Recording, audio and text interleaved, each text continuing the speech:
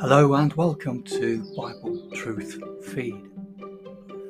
Today we're going to be looking at the prophecy of Zechariah, and in particular chapter 12.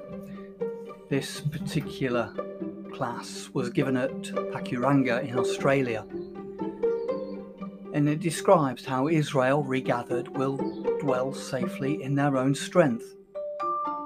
It's a prophecy. However, through the nations of the world will invade Israel to destroy them, the Lord will intervene to deliver them. Jerusalem will be reclaimed, and the people of Israel will acknowledge their divine deliverer and repent, resulting in their final redemption, leading to the time when anyone who wants to go up to the kingdom of God on earth will have to grab the skirt of a Jew and say, "Take us." What a remarkable turnaround of events on how the world sees the Jewish population, God's chosen people. Well, this class is 47 minutes long, so I won't keep you any longer. Hope you enjoy it. And if you have any comments or you'd like to leave us a message, please do so. We'd love to hear from you. Thank you. Bye. Zechariah chapter 12 really is the beginning of a section versus chapter 12, 13 and 14. Chapter 13 being a flow on from the events in chapter 12, and chapter 14 being a deeper exposition or additional detail about the events in chapter 12. So I'm not going to stray into anybody else's chapters. I'll stay as best I can in chapter 12 for this evening. This particular section in chapter 12 really focuses on two key phrases. The phrase "in that day" and "the inhabitants of Jerusalem." We find these phrases throughout chapter 12 and into chapter 13. The phrase "inhabitants of Jerusalem" occurs in verse 5, 7, 8, 10 and chapter 13 verse 1. In fact, chapter 13 verse 1 really belongs to chapter 12, so we'll cover a little bit of that. And the phrase "in that day" occurs in verse 3, 4, 8, 11, chapter 13, verse 1, and in verse 4 of chapter 13.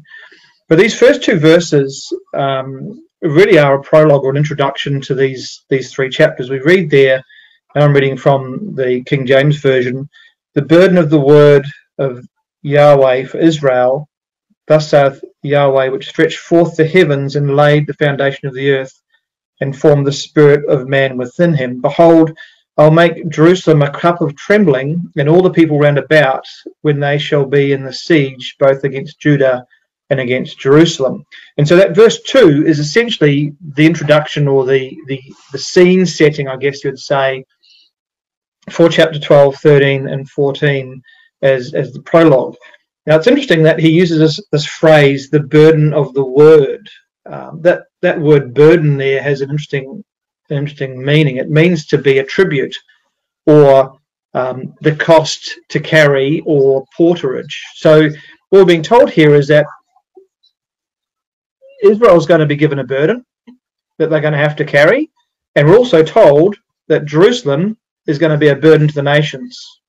And so we've got this interesting comparison between these two burdens, because these following chapters are very severe when it comes to the implications for the nations, but they're equally severe in respect of Israel as a nation as well.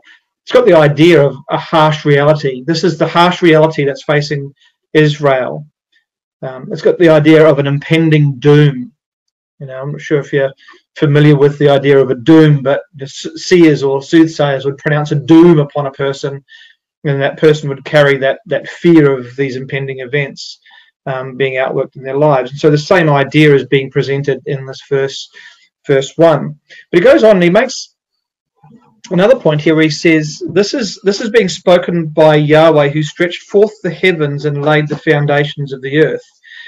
And the point of that statement is to say that this is set in stone. This is an unavoidable consequence. These events are going to happen.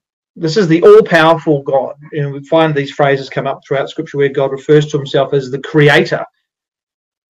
And when we find those phrases, the context is this is going to happen. It's unavoidable. It can't be stopped.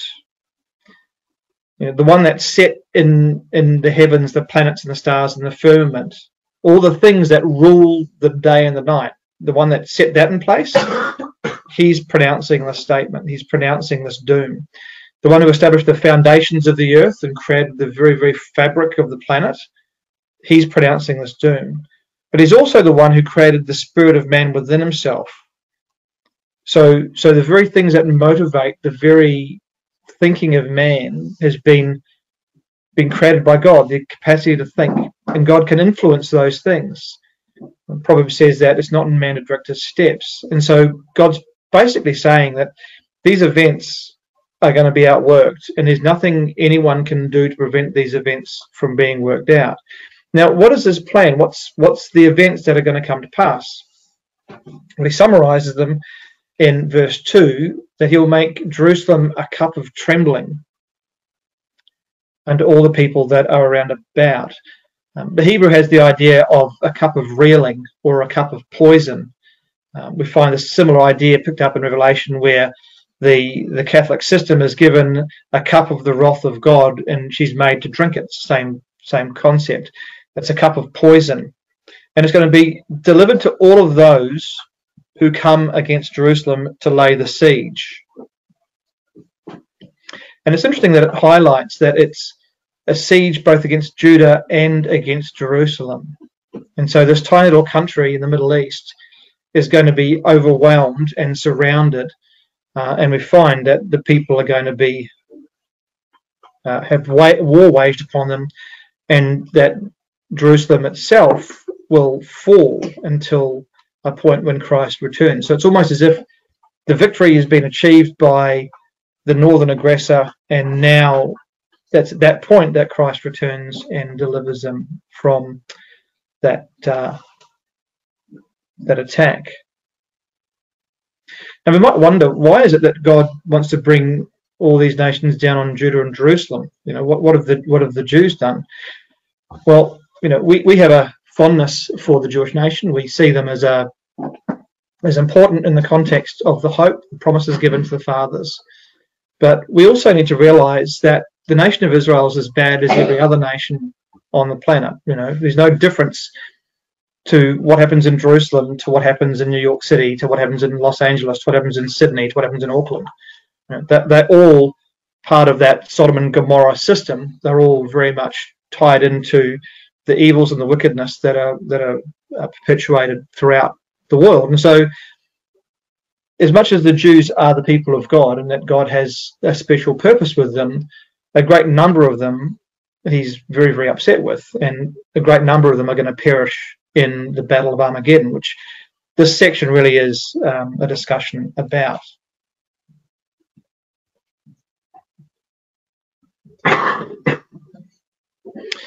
So coming then to verse 3, we read these words: "And in that day will I make Jerusalem a burdensome stone for all people. All that burden themselves with it will be cut in pieces, though all the people of the earth be gathered together against it." And so he's really picking up from verse 2 and expanding the point. Now, this phrase, "in that day," isn't a literal 24-hour period. So it's not like it starts at 6 a.m. in the morning and all these events culminate at 6 a.m. the following day. He's talking about a period of time that he's looking at that there. And the period of time actually runs, if I can get my slides to work, there we go. This idea of "in that day" occurs in a number of places throughout Scripture, Zechariah, as we've seen, but also in Isaiah chapter 2, verse 11, 17, and 20, and Ezekiel 38, verse 14 and 18, and Joel 3, verse 18, amongst others. But I've just sort of pulled those few prophetic occurrences just to help build out a picture of the judgments of God that are going to be in the earth. And so these events preceded by Israel dwelling safely. And we find that from Ezekiel 38, verse 14 and 18. We also find that Jerusalem is a major problem, or becomes a major problem, which is kind of interesting when you think about all the challenges that we face. You know, we're talking about COVID, the pandemic just before the class, but there are other major issues with societal challenges. Poverty has increased during the COVID pandemic, financial instability and financial fragility in the nations. But despite all of these apparent huge problems, the major problem that is going to become apparent is going to be the city of Jerusalem. So it's kind of a peculiar thing that of all the things that could possibly cause people to be concerned and worried, it's actually the city of Jerusalem which is going to be the major problem. And so we find, and that's occurring today. We see that today, and we're going to look at that a little bit tonight. We also find that this day, in that day, encompasses the European-Russian invasion, or the Russian-European invasion of the land of Israel down to Egypt. We also find in this chapter results in the destruction of Israel, and that's also picked up in Daniel chapter 11, where we're told about the northern aggressor pitching his tabernacle in the holy mountain. But it's also about salvation. And so we're going to look tonight at how these events are really going to pave the way for the salvation of Israel as a nation, that God is going to intervene in these events and rescue Israel from certain destruction. And that results in the repentance of Israel and their rejection of their idols, which is what we read a little bit about in chapter 13. And it results in a fountain being opened up to the house of David for cleansing and for the forgiveness of sin. And so this idea of in that day is a period of time which encompasses the period of the events of Armageddon and then the redemption and salvation of Israel as a nation. So it's not just a 24-hour period. But I did want to look at this particular quote, because this really highlights what God is going to do, or why he's doing it, what's motivating God's intervention. Isaiah chapter 2, and we read these words: "Go into the rocks, hide in the ground from the dread of Yahweh and the splendor of his majesty. The eyes of the arrogant man will be humbled, and the pride of men brought low. Yahweh alone will be exalted in that day. Yahweh Almighty has a day in store for all the proud and the lofty. For all that is exalted, they will be humbled. The arrogance of man will be brought low, and the pride of men will be humbled. Yahweh alone will be exalted in that day." So that's our phrase again. "And the idols will totally disappear." That's what we read about in chapter 13 of Zechariah. "Men will flee to the caves, into the rocks, to the holes in the ground from the dread of Yahweh and the splendor of his majesty, when he rises to shake the earth." That's Zechariah chapter 14. "In that day, men will throw away to the rodents and the bats their idols of silver and idols of gold, which they made to worship. They will flee to caverns in the rocks and to overhanging crags from the dread of Yahweh and the splendor of his majesty, when he rises to shake the earth." So what we find in that quote is that God's contention with the nations is their arrogance and their pride. And notice it's all men, all the proud men. So he doesn't say, well, I'm going to deal with all the arrogant Gentile men. He says anybody who is arrogant and proud, those who hold themselves aloft from others, they are the ones who are going to be humbled, and they're the ones who are going to flee. Men will flee to the caves, he says. And so that's both Jew and Gentile. And so God has a contention with both groups. And the victor here is going to be God alone being exalted. And so, if you think about the way Israel conducts itself, they're actually a very proud nation. And they've got, some crowing rights. They've done exceedingly, amazingly well, considering such a small nation, that they've managed to carve out a modern democratic state, in the Middle East, and surrounded by desert and surrounded by enemies. And they're very technologically advanced and very, very smart and very, very capable individuals. And yet their arrogance is that we did this ourselves. Nobody's done it for us. We've been successful because we're so brilliant. And yet God is going to contend with them as much as he's going to contend with the nations. And so I guess the question for us is, whose side are we on? Like, where are our loyalties? Are our loyalties with the nation of New Zealand, or the nation of Australia, or the nation of Israel? or our loyalties with God, because it's God alone who is going to be exalted in that final day. And so he says there that he'll make Jerusalem a burdensome stone. The idea of a burdensome stone there is the idea of an encumbrance, something that slows you down, something that is in the wrong place that can't be moved, something that you want to drop, something that you don't want to have to contend with. You want it removed. And it's an offence. And it's interesting that Jerusalem is an offence to the nations as Christ was an offence to the Sadducees and the Pharisees and the rulers of Israel. And God's going to use Jerusalem to break the nations. He's going to break the nations upon Jerusalem. Now, why is Jerusalem so important? Why, of all the cities in the world, why does God choose Jerusalem? Well, Jerusalem is critical to our hope. In fact, we're told in Matthew 24, verse 22, that in those days, if those days had not been cut short, no one would survive. But for the sake of the elect, those days will be shortened. And so Jerusalem is central to the hope of the gospel. And so, the siege of Jerusalem in AD 70 was 5 months, was less than half a year. Whereas when Nebuchadnezzar came down and attacked Jerusalem in 589 BC, it took him 2.5 years to conquer that city. And so what we've been told in this section of scripture in Matthew 24 is that God accelerated the events so that the Jewish people weren't going to be destroyed. So Jerusalem was overtaken and sacked, but a great number of the Jews were able to flee and escape. And we know in modern times that Jerusalem has been reunified by the Israelis in the 1967 war, often called the 7-Day War. And some of the famous photos there, Ben-Gurion walking into the old wall, and then the soldiers overlooking Jerusalem there. And we know that the Lord says Jerusalem will be trampled until the time of the Gentiles fulfilled. And when you see these things take place, look up and lift up your heads, because your redemption draws nigh. And so our redemption again is tied to Jerusalem.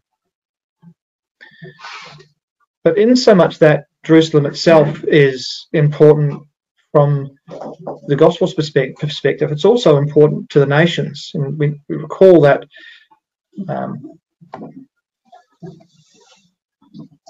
the Trump administration decided that they would recognize Jerusalem and open as the capital of Israel, and they opened up their embassy in Jerusalem itself. And this resulted in a lot of hand-wringing and upset and worry and concerns. And yet Donald Trump had said he was going to do it, and so he went ahead and he did it.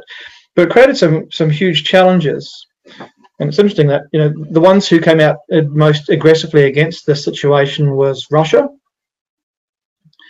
Putin deeply concerned over US Jerusalem recognition, and he called for a recognition of the United Nations position on Jerusalem, that Jerusalem itself should not be recognized as Israel's capital. And probably one of the few times when he actually thinks that the UN is useful is when it comes to Jerusalem. He seems to ignore them for all the other times. But it's interesting, isn't it? Because he represents the dragon in Revelation, the Eastern Empire. So he's come out and said, this is a really bad idea, we don't like it. And then Europe came out and said they reject Trump's move of the embassy to Jerusalem. They were very upset about this as well. And they represent the beast, the Western half of the Roman system. And you won't be surprised by this, but the Pope came out and said he was also upset about the whole situation. He didn't like the fact that Jerusalem was now being recognized as Israel's capital by the Americans. And he's the false prophet in Revelation. And so these key antagonists of Israel, which have always been antagonistic, the Roman system, as identified in Daniel and as identified in Revelation, is anti anything to do with the Jews. They're anti the ecclesia of God as well, for that matter. And so they rounded up all their mates, got the UN together, and then they denounced US's recognition of Jerusalem as Israel's capital. So you can see America voted against, and then a number of countries abstained in yellow, and the rest all just jumped on board and said, yep, we totally agree. How dare Donald Trump recognize that Jerusalem is the capital of Israel? And so we can see the scene is being set, can't we, that Jerusalem is a bone of contention for the nations. And they're continually wrangling over this issue of Jerusalem. And it's quite interesting that it's particularly a thorn on the side of the Catholic system. The Catholic Church proposed through the UN this idea of corpus separatum, which is just fancy Latin for separated from the body. And they wanted Jerusalem to be an international city, to be administered by the United Nations, which the Catholic Church has a significant amount of control over. And you see there Resolution 181, independent Arab and Jewish states, and the special international regime for the city of Jerusalem. So they wanted to internationalize it and keep it out of the hands of the Jews. And it's interesting why they wanted to do that. See, one of the problems that the Catholic Church has is that it's established itself as God's kingdom on earth. Now, that worked quite well for, what, 1400 years, because the holy city, which was originally Jerusalem, right, is now Rome. And so they could make the argument that Jerusalem is no longer a city of importance, that the most important city is Rome, and that the mantle of God's providence had moved from Jerusalem and now settled upon Rome itself. Well, now they've got a problem, because the Jews are now back in their ancestral home, and not only that, they occupy Jerusalem. So it's kind of hard to make this argument that God had moved his focus and his mantle of grace from Jerusalem to Rome, when clearly, against all odds, the Jews have now re-established themselves in their historic homeland and also had unified Jerusalem. And so they're very anti the control of Jerusalem. And they've also got some other concerns. There's a number of holy sites, Christian holy sites, which belong to both the Catholic and the Anglican system located in that city, and the Greek Orthodox. And so they were worried about those things being damaged, although the Jewish state has been very careful to protect and maintain those particular treasures. And it wasn't long after that that Jerusalem was recognized by the USA as the capital of Israel, that Israel then passed a nation-state law on the 19th of July 2018, which expressly stated that Israel was the national home of the Jewish people, and that this would never be, the Jews would never leave, and that they now occupied that territory as their nation state, and Jerusalem as their capital, and no one was going to dig them out. And again, there was a huge upset about that, because they were accusing the Jews, the Jewish state, of instituting a system of apartheid and oppressing the Arabs and all this kind of carry on. Interestingly enough, though, the Arabs that are in Israel are a lot freer, for example, than the Palestinians that are locked inside Gaza under the Gaza administration. And so Jerusalem has indeed become this contentious issue, and anybody who has tried and solve that situation has been unsuccessful. But the real importance of this particular verse isn't so much that Jerusalem itself is a cause of contention. It's that those who come about to destroy Jerusalem are going to find that they are cut in pieces. So this is really specific to the events of the siege, the events of those peoples that come about Jerusalem to attack Jerusalem. And they're going to find that they're going to be cut to ribbons because they've intermeddled with the city. And so the prophet goes on in verse 4 and says, "In that day, saith Yahweh, I will smite every horse with astonishment and his rider with madness. And I'll open my eyes upon the house of Judah, and I will smite every horse of the people with blindness." Well, this is interesting, isn't it? Because he identifies these three groups. You've got the horses, you've got the riders, and you've got the people. And these all pertain to those who come against Jerusalem.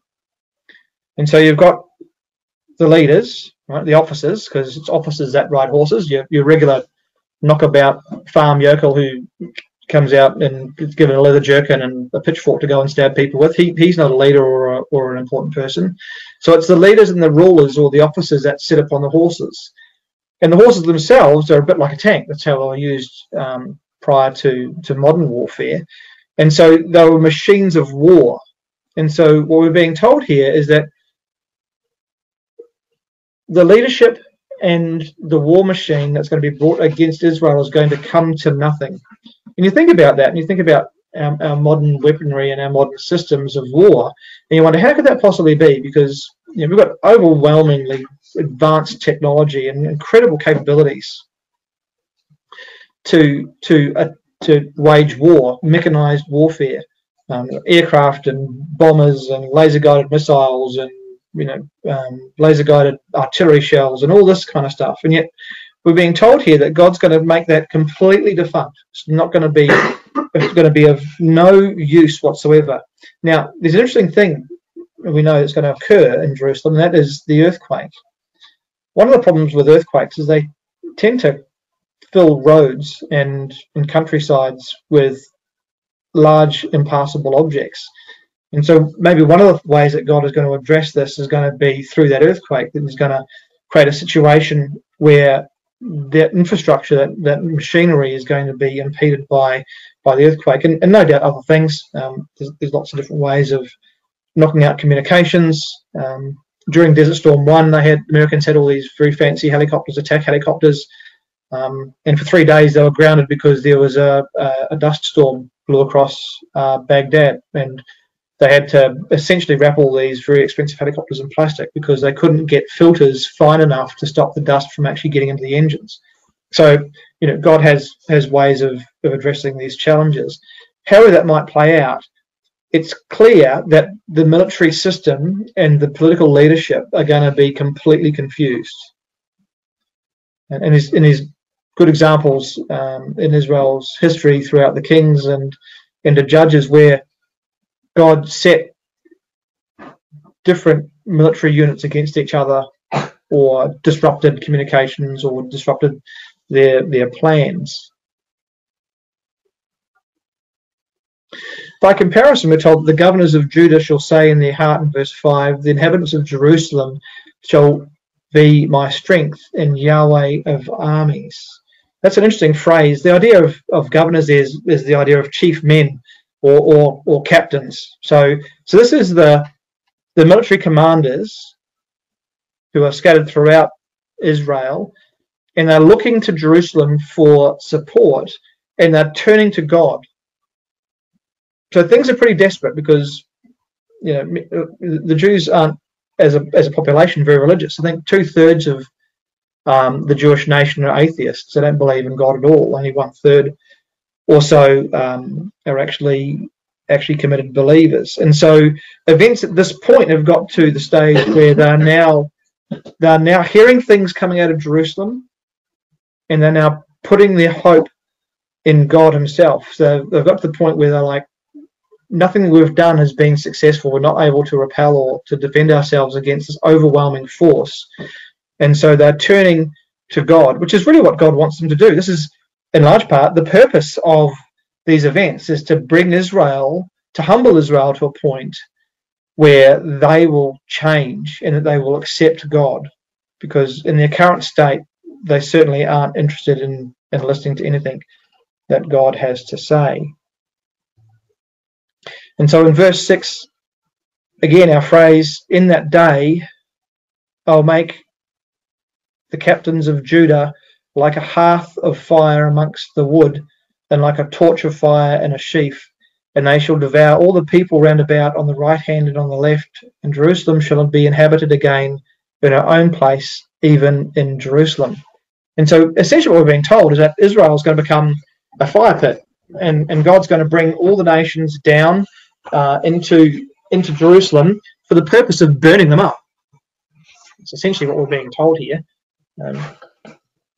And if you come across to Obadiah, there's actually a really good parallel to this verse, Obadiah chapter 1. There's only one chapter on Obadiah, and it's also one of those really difficult books to find because there's only one chapter and it's intermingled amongst all the other prophets.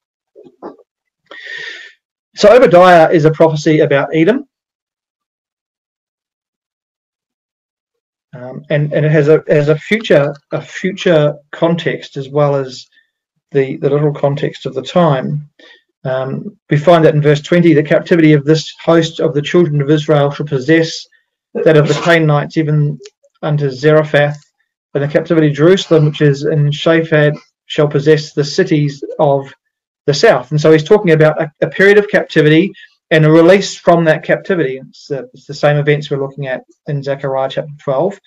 And saviors shall come up on Mount Zion to judge the Mount of Esau, and the kingdom shall be Yahweh's. And so this is the establishment of God's kingdom, and it's talking about those who will come and save the nation of Israel, and they're going to appear on Mount Zion, so that's Jerusalem, and they're going to judge the Mount Esau. Now, as we know, Esau was Jacob's brother, but Esau actually represents a group of people, represents all those nations that hate Jacob, all those nations that hate Israel, because Esau hated Jacob, right? He plotted to murder him after his father had died. He hated the fact that Jacob had, in his view, tricked him out of his birthright and then stole it from him.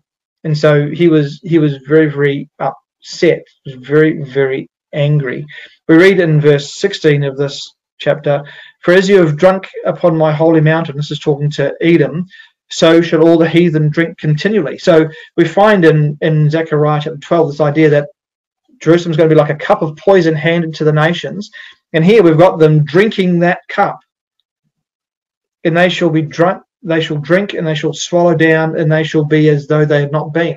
So whatever that is that they're drinking is going to be their destruction. It's going to destroy them. So it's this very similar ideas that we're seeing in Zechariah chapter 12. And so continuing in verse 18, he says, "The house of Jacob shall be a fire, and the house of Joseph a flame, and the house of Esau for stubble, and they shall kindle in them and devour them, and there shall not be any remaining of the house of Esau, for Yahweh has spoken it." And so the same concept that we find in Zechariah chapter 12 is now being picked up in Obadiah about the same events. This Edomite system, these peoples who have come around Jerusalem to lay siege and to destroy it, are now going to be set on fire by the Jews who have been saved by the saints. And so coming back to Zechariah chapter 12, we see there that it's going to be the work of Yahweh, it's going to be the work of God that does this. And so the battle all but seems to have been lost. Israel is now defeated. The nation of Israel are now fleeing into Jordan, those that can escape. Jerusalem is basically locked down, and the Russian Confederacy are now going door to door, hunting for any remaining Jews and dragging them out and shooting them. Right? So same events that occurred during World War II, when the Germans went through their cities and hunted down and found all the hiding places of the Jews and rounded them up. And we know what the situation was there, don't we? That they were murdered by that evil system. And so Israel here is presented as a fireplace. We also find the same idea in Ezekiel 39, verse 9 to 10, where it talks about Israel burning all the weapons of the nations that they brought down to attack them with, and that there was no need for firewood for months and months and months, because they had all this fuel that had come from these nations. And so Israel is going to be a place of fire and a place of judgment, where God is going to contend with those nations.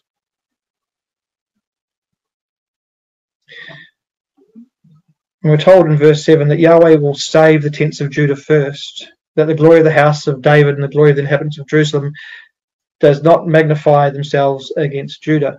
Now, often we refer to this, or I've heard this verse referred to as having a present day fulfillment. And in many respects, there is a present day fulfillment, because Judah, inverted commas, or this phrase, I guess, or this label, has been applied to the Jews that are in the land today.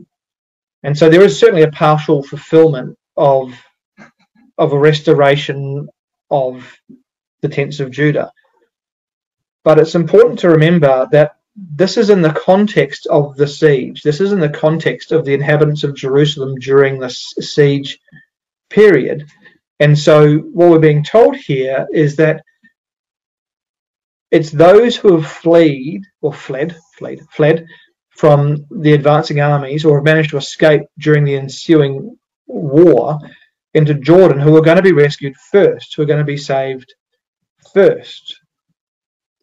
And so we find that in Isaiah chapter 63. If you come across to Isaiah 63, we're told how it is that Christ and the saints are going to come into the land and rescue the Jews.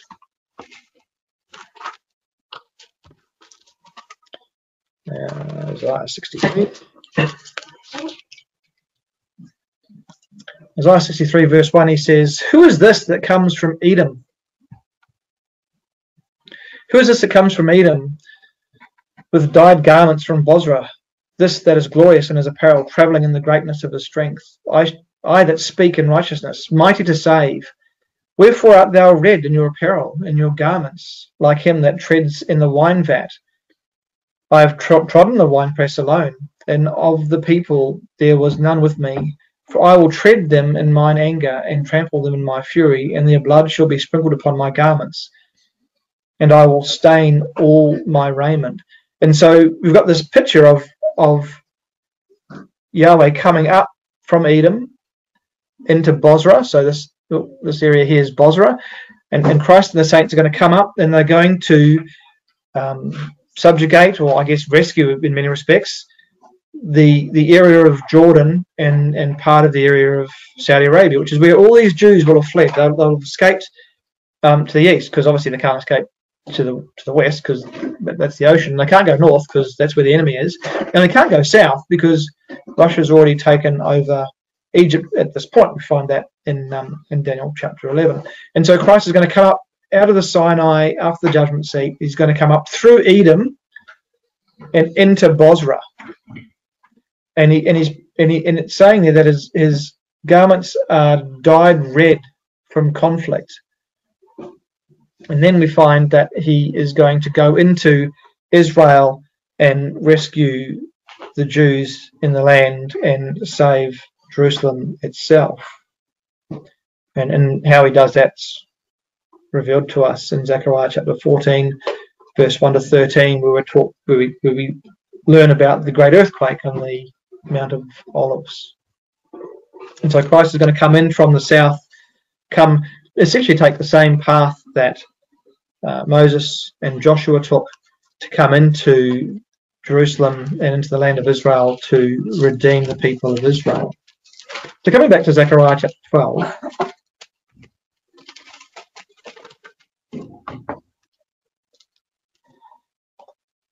we read there that in that day shall Yahweh defend the inhabitants of Jerusalem, and he that is feeble amongst them in that day shall be like David, and the house of David shall be as God, as the angel of Yahweh before him. And so we're being told here that Christ and the saints are going to strengthen and support and enable the survivors, those remaining Israelis that have managed to hold on. The idea there of feeble is the idea of one who is faint, one who is stumbling, on the edge of giving up.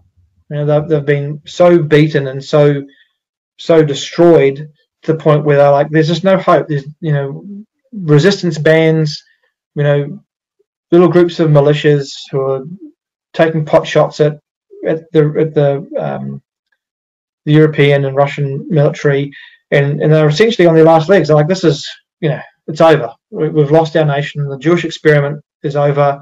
There's no hope. And yet this power that's come up from Edom and come into the land re-energizes them, and they become like super soldiers. David was a mighty warrior. He was a brilliant tactician. He was fearless before the enemy, and so they're just like that. David's advisor to Absalom, he says to him, look, you don't want to go messing with David because David's a crazy person. Like, he's just a machine. Do you really want to go and pursue him now? Like, he's like a bear who's been robbed of his whelps. Like, he's looking for a fight. You want to wait. And so that was the reputation that David had. And so we're being told here that the support that God is going to provide the Jews is going to re-energize them and re-enable them and help them to overthrow the Russian and European aggressors and evict them out of the nation itself. And it shall come to pass, he says in verse 9, in that day, it's our phrase again, that I will seek to destroy all the nations that come against Jerusalem. Well, that's an interesting phrase, isn't it? To seek to destroy. It's got the idea of a search and destroy mission. So just as they have gone through the nation of Israel and through Jerusalem, hunting down any remaining Jews to kill them and to evict them from their homeland, so God is going to hunt them down, and He's going to find them in all their holes and all their crags and all their hiding places, and He's going to drag them out, and He's going to pronounce His justice upon them. Now, probably familiar with this chap, Saddam Hussein, managed to elude the coalition forces for quite some time, and he was hiding in a hole. Basically dug himself a pit and managed to secret himself. And that's the same thing that's going to happen in these events and in Israel. The tide is going to turn, and it's going to turn so quickly that all those military personnel and all those military leaders are just going to try and find any place they can possibly find to hide. Not dissimilar to the kings that Joshua pursued in the Northern Campaign. They all found caves to hide in, to secret themselves, to try and avoid the unstoppable might of Joshua and his military. And that's a type, isn't it, of Christ and the saints going forth to remove all of the offending Gentiles out of Israel itself. And so we've got this small group then left of the tents of Judah. 1/3 of the nation is remaining, and they have turned to God, and they are now in a place and in a state where they can repent and turn back to God. And so in verse 10 through to the end of this chapter, we have this outpouring and this change in the nation. It says, I will pour upon the house of David and upon the inhabitants of Jerusalem the spirit of grace and of supplication. It's also interesting that it's the same group, the house of David and the inhabitants of Jerusalem in verse 13, to whom is opened a fountain for sin and for uncleanliness. And so God extends, or Jesus extends mercy and compassion to them. And they come to him and they don't really know who he is. They're still trying to work out what's happened. This has just been an insane period of time. 1 minute they've been overwhelmed by these militaries. They've fought as hard as they can. They've lost friends and family. They're completely devastated and washed out. And then suddenly the whole thing just seems to turn on its head. This new force comes out of nowhere. Where did these people come from? They came from Jordan. They're a specialized military force, and they can do amazing things. And they've been helping us. And they bring back the Jews that have fled from Jordan. They bring them back into the land, and they've enabled them and turned them into superheroes. And they've rolled back all of the military, and they've defeated these overwhelming numbers. And they're like, who are you? Like, where did you come from, and who are you? And he says there that they will look upon whom they have pierced, and then they'll understand. They'll understand the purpose of all of this, that it was to bring them to an appreciation of their Messiah. The Messiah that their great-grandfathers had put to death on a cross. And they're going to be absolutely cut to the heart. Just as those nations have been torn to pieces by Jerusalem, they're now going to be torn to pieces over how foolish and wicked they've been. And they're suddenly going to realize that this is the one, this is the Messiah. And so we're told there that they will be in bitterness for as though it had been their firstborn son. So there's going to be a huge, huge national outpouring of grief and sorrow. So much so that it's going to be greater than the mourning for Josiah. So Hadad Rimmon was the events in relation to Josiah, who was that great reformer who was going to take the nation to new heights, and he was cut off in his prime. And so they're going to separate themselves one from another, verse 12 and 13 and 14. And it's interesting, isn't it? Because they separate themselves along some interesting lines. You've got the family of David, so that's the kingly family, that's the ruler family, that's the secular rulers. You've got Shimei, who was a Levite, so that's the priestly group, that's the religious leaders. And then you've got Nathan, who was the prophet. So now you've got the key influences, right? People who are not in the rulership team and people who are not in the religious leadership group, but influence the nation, that have huge influence over the nation. And sadly today in Israel, many of their prophets are false prophets, preaching false doctrines and false ideas. And then lastly, in verse 14, you've got the common people. And they're all going to separate themselves as individuals without any form of comfort, and they're just going to mourn. And the reason it's broken up into prophet, priest, and king and the common people is because they are all responsible. They are all guilty. They all identify that the problem was them. And they're going to mourn and be very, very upset and depressed over this. And yet we're told in chapter 13 and in verse 1, in that day, once again our phrase, there shall be open to the house of David and to the inhabitants of Jerusalem for sin and uncleanness a fountain. And so there'll be a basis or the means by which the nation will be forgiven. And it's interesting that it's the house of David.